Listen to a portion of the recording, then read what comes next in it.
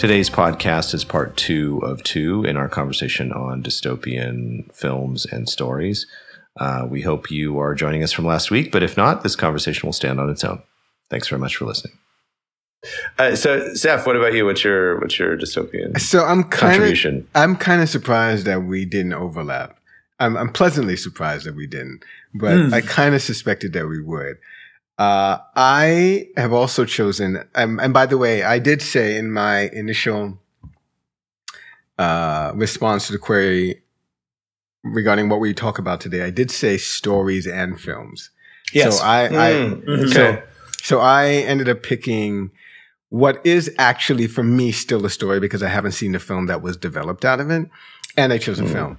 So, unsurprisingly, I chose a Terry Gilliam film, but not Brazil. 12 Monkeys. 12 Monkeys. Okay. I love that film.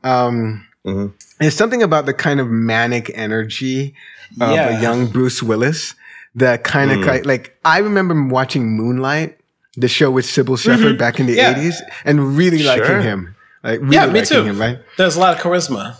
Yeah, for sure. And he has this kind of manic, slightly like Moonlighting.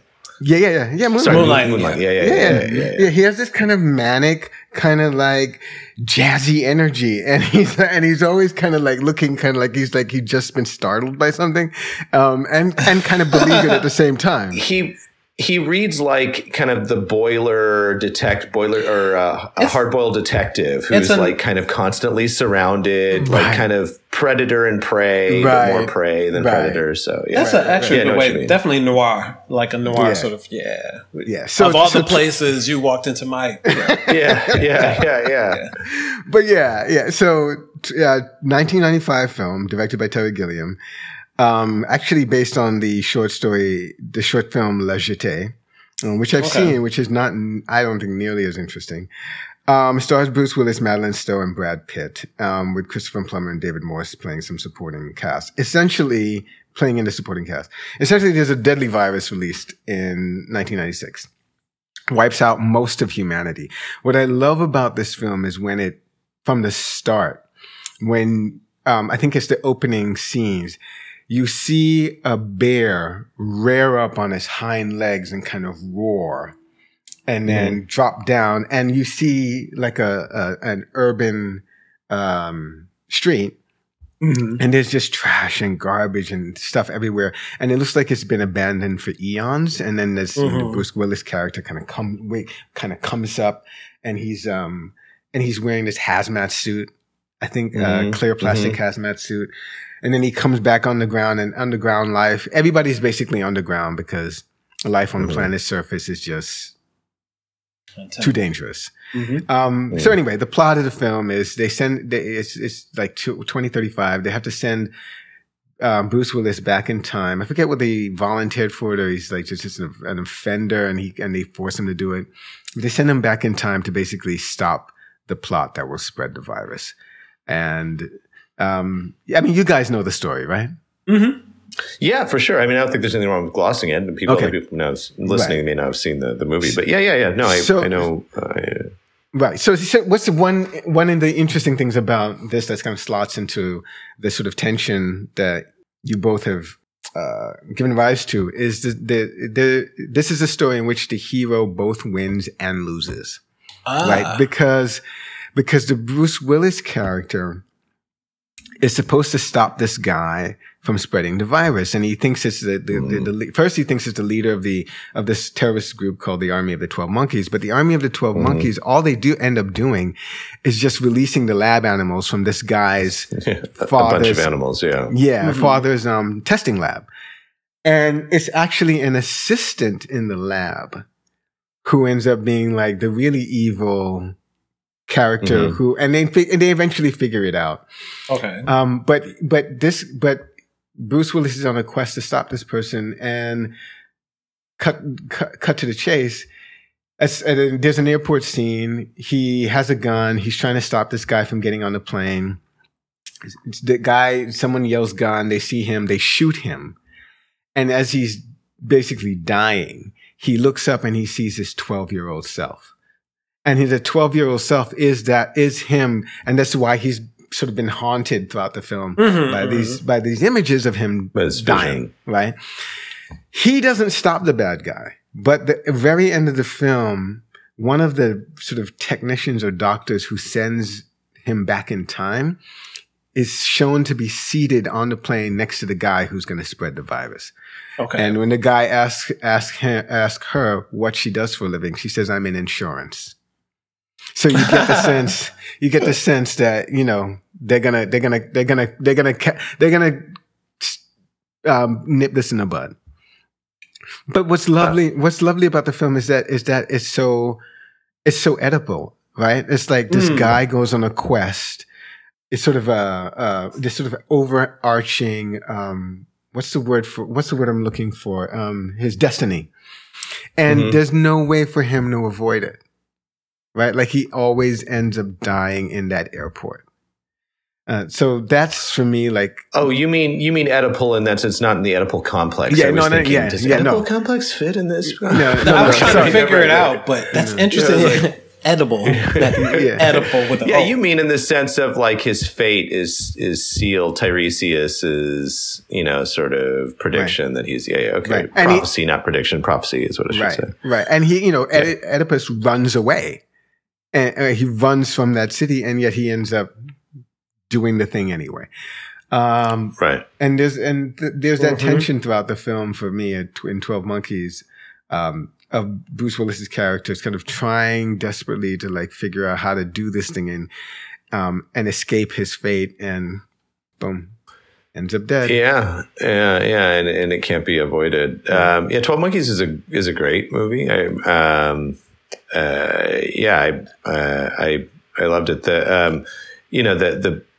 The recurring theme or the haunted vision is Madeline Stowe's character, that he never sees her actual face until, I mean, he meets her, but he doesn't see that that's who she is. Right. There's another kind of thing running through it is just our deep ignorance of the past.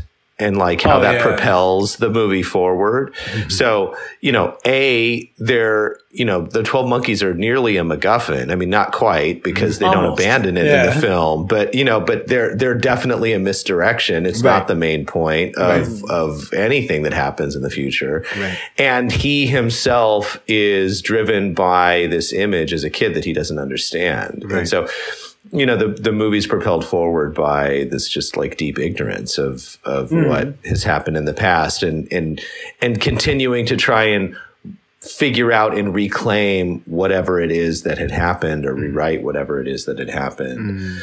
And being, you know, I mean, you know, if you want, I guess maybe I'm thinking about this because you had used the word Oedipal, but, you know, in a certain sense, you could do a really, you know, sort of psychological reading on it about the kind of the futility of living in our own pasts. I mean, the end of the movie definitely subverts that. You're right, because, you know, it seems to be implying that they're going to somehow fix it, fix the future.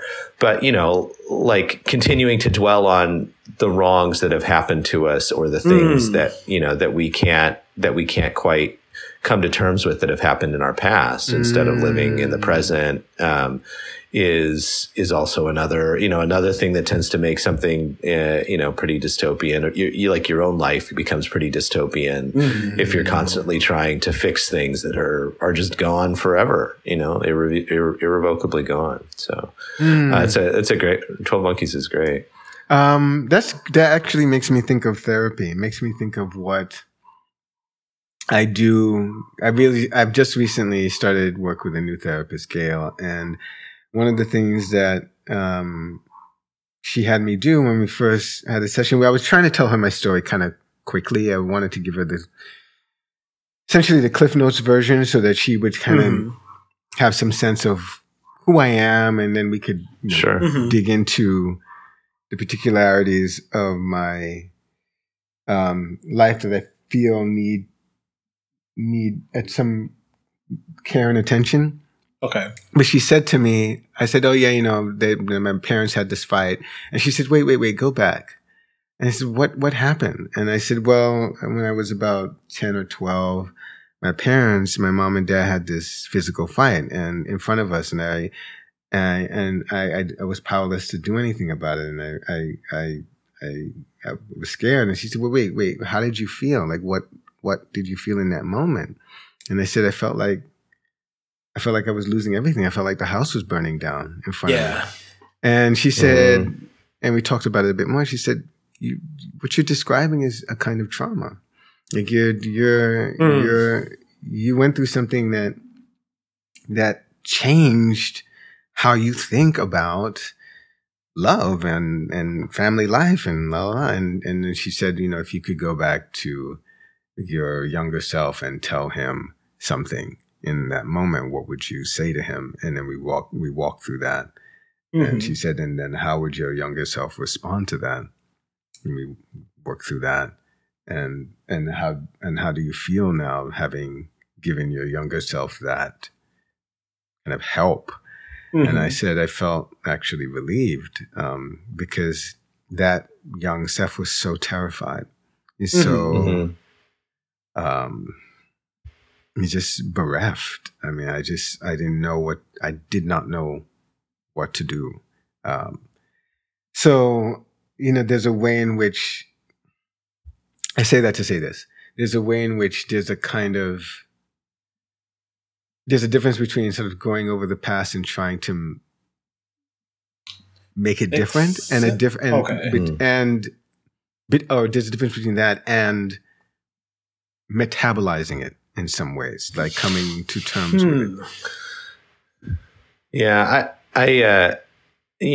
I think you've described what I think is one of the most difficult mind fucks about therapy, which is, of course, the past is ever present, and the past absolutely shapes the present and the future. Of course it does. I think the three of us probably believe that.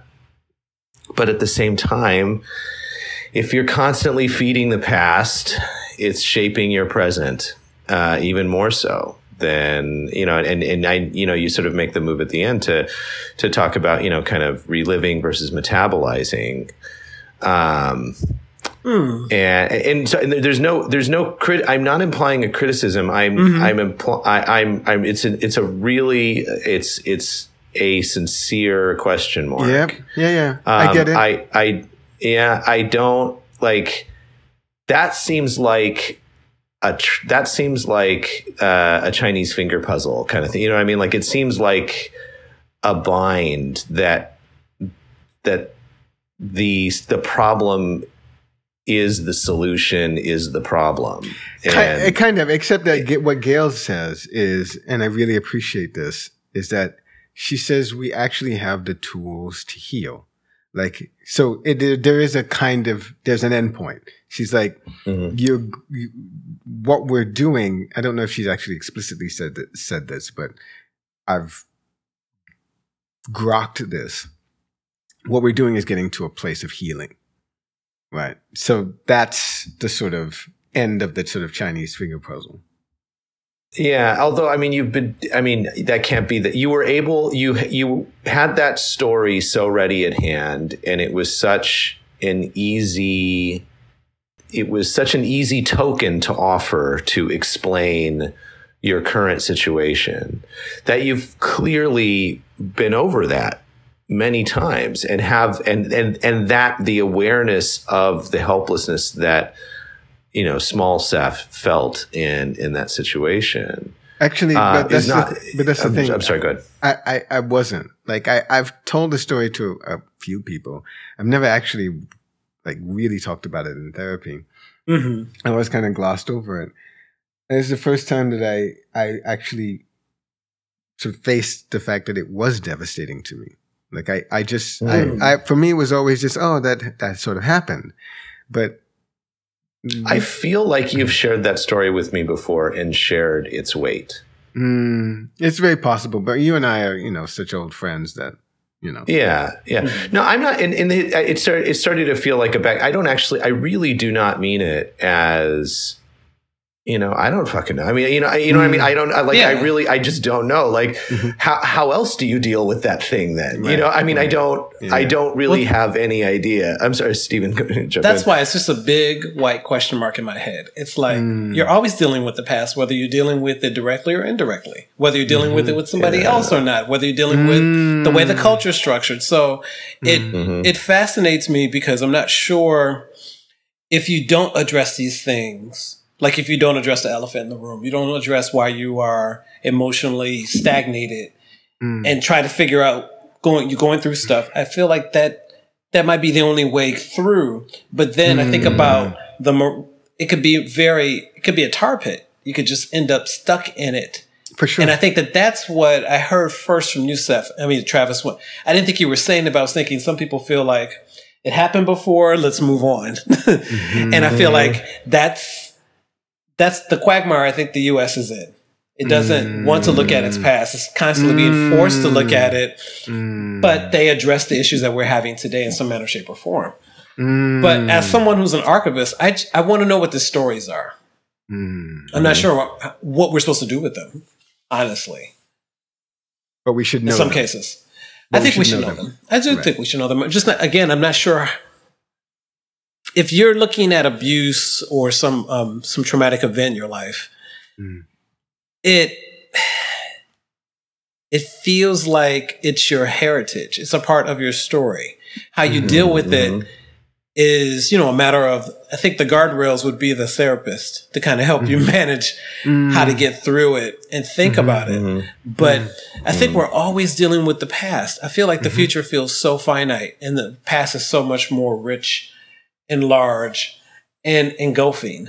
But also it always feels like I'm dealing with someone who may or may not know about their past. And they're dealing with me. And I know I don't know about my past. Even though I write about it, I'm like, no, I don't remember that part. Or I remember it, but I'm remembering it with this brain, not with the 7-year-old brain.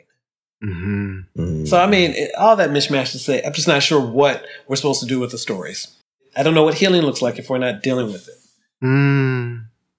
Yeah, I mean, I would absolutely go to the mat to argue for your observation that you have to deal with your history and your past, and that America is terrible at that, just absolutely, nearly, basically, constitutionally incapable of dealing with its past.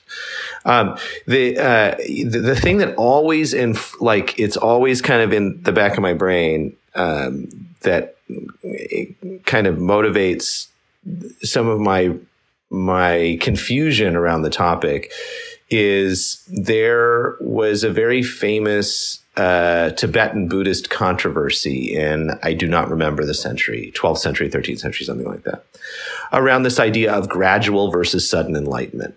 So gradual enlightenment is like you kind of sit every day, you work every day, and gradually your mind opens up and you become enlightened. Got it. And but the sudden enlightenment is that the sitting is kind of irrelevant. But there's just a moment and you cannot predict when that moment comes. It's almost, I mean, they're Buddhists, so grace would be the wrong word to use in their sort of cosmology, but that is, or their psychology, but that kind of that idea that enlightenment sort of occurs to you all of a sudden as it occurred to the Buddha, right? He was just sitting under the Bodhi tree and boom, right? It occurred to him. And they use this analogy of like a big boulder, like you hit the boulder every day, and there's no crack. You see absolutely no discernible difference. And then one day there's a crack in the. So, I mean, we know in the 21st century that actually there are all kinds of micro fissures in the boulder that you actually can't see. And so, they didn't know this back then. But, that being said, my own journey to like sort of continual self-awareness is really punctuated by sudden insights and like very powerful but compelling senses of patterns or habits of mind or I'll give you an example. I wasn't thinking about this, but my wife is doing, she does Duolingo. She's done it for like a year now with Spanish. She wanted to learn Spanish. Mm-hmm. And every time she's practicing and I'm nearby, I feel this urge to like mock the voice of the Duolingo, thing. So, and I'd say like 95% of the time I don't do this. Mm-hmm. And then like this was just a couple of weeks ago and I was like, where is that coming from? And I realized it made me deeply uncomfortable that she knew something that I didn't know and that she was learning a thing that I didn't know. Like this was something that made me, this didn't sit well with me. This made me insecure. It made me insecure in that moment. Like that was just like I was literally making a sandwich. Right. And it happened. and I mean, literally I was making a sandwich. I was like, oh, wow, what a trip. Like what a like funky little thing my mind is doing right here. Yes. And like has been doing like for the last year or two. Mm-hmm. And so like, that's not a gradual thing, at least not one that I'm consciously aware of. Okay. And so that's always for me playing in the background when I have a conversation about therapy and therapy's efficacy. And I certainly absolutely never would argue against it. I've recommended, we've talked about therapy. It's not that, it's just, I just wonder about, I'm sorry, go ahead. It's not all I want to say, but one of the things I want to say is that there's something about preparing the ground so that it can grow that thing, so that aha blossom can come to be. Mm-hmm. And I feel like that's exactly what therapy has done for me. And there have been moments in the therapeutic situation in which I say something out loud, which I may have said before. I may have said, as you point out, Travis, I told that story to you, story about my mom and dad fighting. I've told it before, but I'd say it in a certain way, or there's a certain response, and I see an other side of that faceted diamond, and I'm like, my father is never going to love me the way that I want him to. I just have to accept that. I've been carrying this around for so long. This is the kind of subconscious realization that he's not, and I haven't actually faced that kind of thing. Mm-hmm. But wait. Before because we're getting close to the end of stuff, and I really want to mention the second story. Okay. The second dystopian thing. Ender's Game. I didn't see the film, but I know the book by Orson Scott Card, which was written in, I think, 1985. It is, for me, one of the, I mean, I read it when I was like a teenager. It's just one of the most amazing stories I've ever read. Basically, it's Earth way into the future. They everybody has a 2-child policy. There's this guy, a third, that's born into this family. The brother is a highly functioning sociopath. The sister is highly functioning empath. It's sort of like Andrew slash Ender Wiggins ends up in the middle. And there's this kind of way in which Card is doing a lot of foreshadowing. And Ender is bullied in school. Everybody is tested backstory. The human beings have at this point encountered this alien species called the Formites. They are kind of insectoid species that have a hive mind. They've gotten into, violent skirmishes with them, and they are very, very, very afraid that this species is going to wipe them out. Okay. So every child goes to this battle school where they're monitored, and they basically are training them up to be like the next generation of military commanders to deal with this existential threat. Okay. Ender tests out of that because whatever. And then he gets bullied in school, and he ends up figuring out how to use this kind of overwhelming force against this kid so that this kid will stop bullying him. Ender doesn't know this, but the kid later dies. he gets taken to battle school. In battle school, they are trained in that part of the book is really fun. But they do sort of increasingly sophisticated technological apparatuses that they use to basically train them in how to carry out warfare. And they see and they're this sort of incipient genius. Okay. They don't tell him this, but when they take him into this simulator, and he's taken with a bunch of his classmates, and this guy, the kid is like, at this point, he's like 14 or 15. Take him into the simulator to like do these war games. What he doesn't know is that the simulator is actually him commanding Earth's forces in the actual battles. In the last battle, and he looks at the way Card describes in the book is great. He basically looks at the battlefield and he realizes that the odds are insurmountable. There's just no way he's going to win.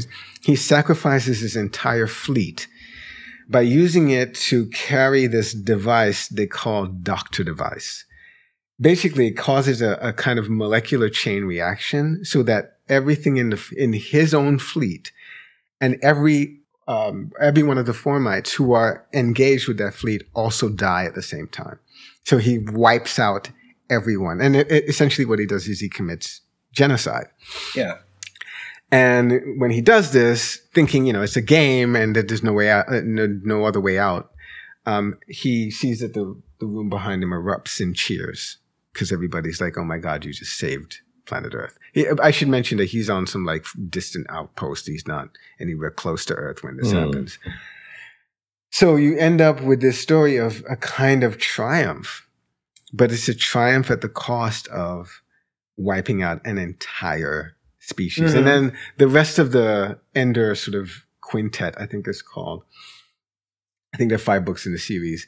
In the next book, basically he tries in some ways to atone for this grave act. And he finds the nest of the queen, and he takes her with him to find an habitable planet and and it goes on from there. But I love this story because it is again that kind of like you win and lose. Like sometimes when you win, you lose. And sometimes when you lose, you win. So it's a Pyrrhic victory, which I get.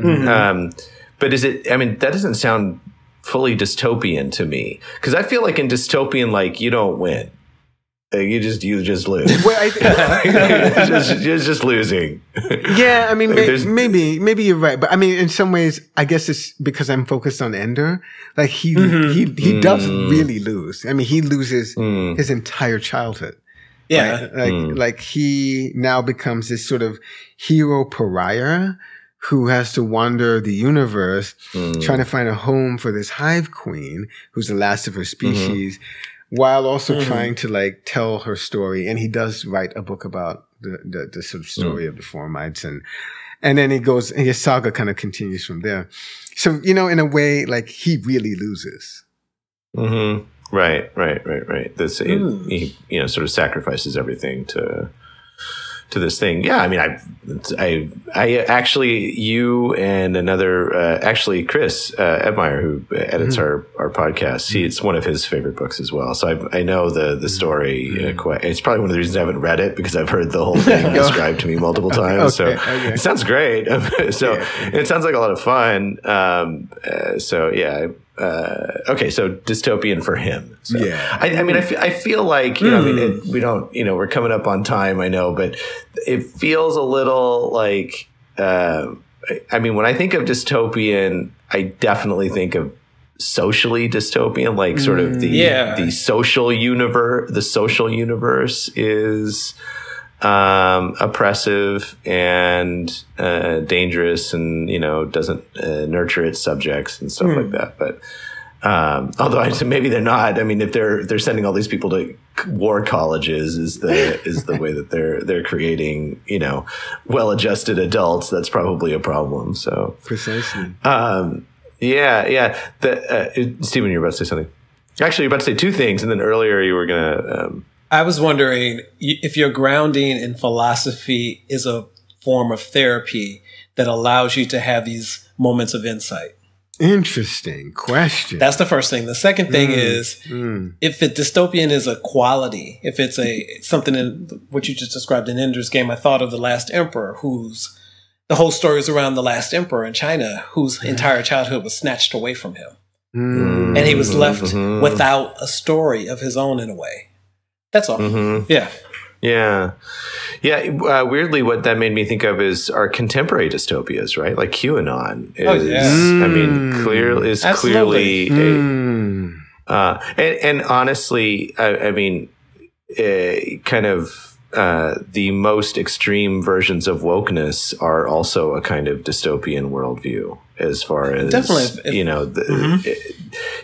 world is irredeemable, right. And Well, that's where the left loses. The left doesn't have an imagination about what's possible at times. Yeah, for sure. So maybe we can transition to that next time. Actually, talk about contemporary dystopias, like sort of contemporary dystopian. That sounds like a lot of fun. For sure. Politics of dystopia or whatever. So I wonder if we would be able to sort of in that vein talk about whether the Cold War situation is more dystopian than what we have now in terms of geopolitics. Yeah, also good. Yeah, and then the other thing is, Trump's entire 2016 election is based on a dystopian idea. Oh, absolutely. Just absolutely. American carnage. It's really basically he was just trying to scare white people into voting for him. That's all. Scare anybody. It was white people, but it was also just people who felt dispossessed, right? Yeah. Absolutely. Yeah. Because we all like to go. I think... That's all. No, finish what you're going to say, Stephen. No, I was thinking that it's Trump's appeal cracks me up because, the Proud Boys, the head of the Proud Boys, Afro-Cuban man, there are a few other people who don't fit the quote-unquote supposedly Appalachian white person who feels dispossessed. It's it's a cornucopia of people. It's a variety of kinds of people who have invested in a particular kind of America that never existed. True. Yeah. True. Yeah, absolutely. Yeah. Same page. So, okay. So I guess that'll be, next few talks. Yeah. So, as always. Yes. Thanks for the conversation. For sure. Thank you. Awesome. Yeah. Bye.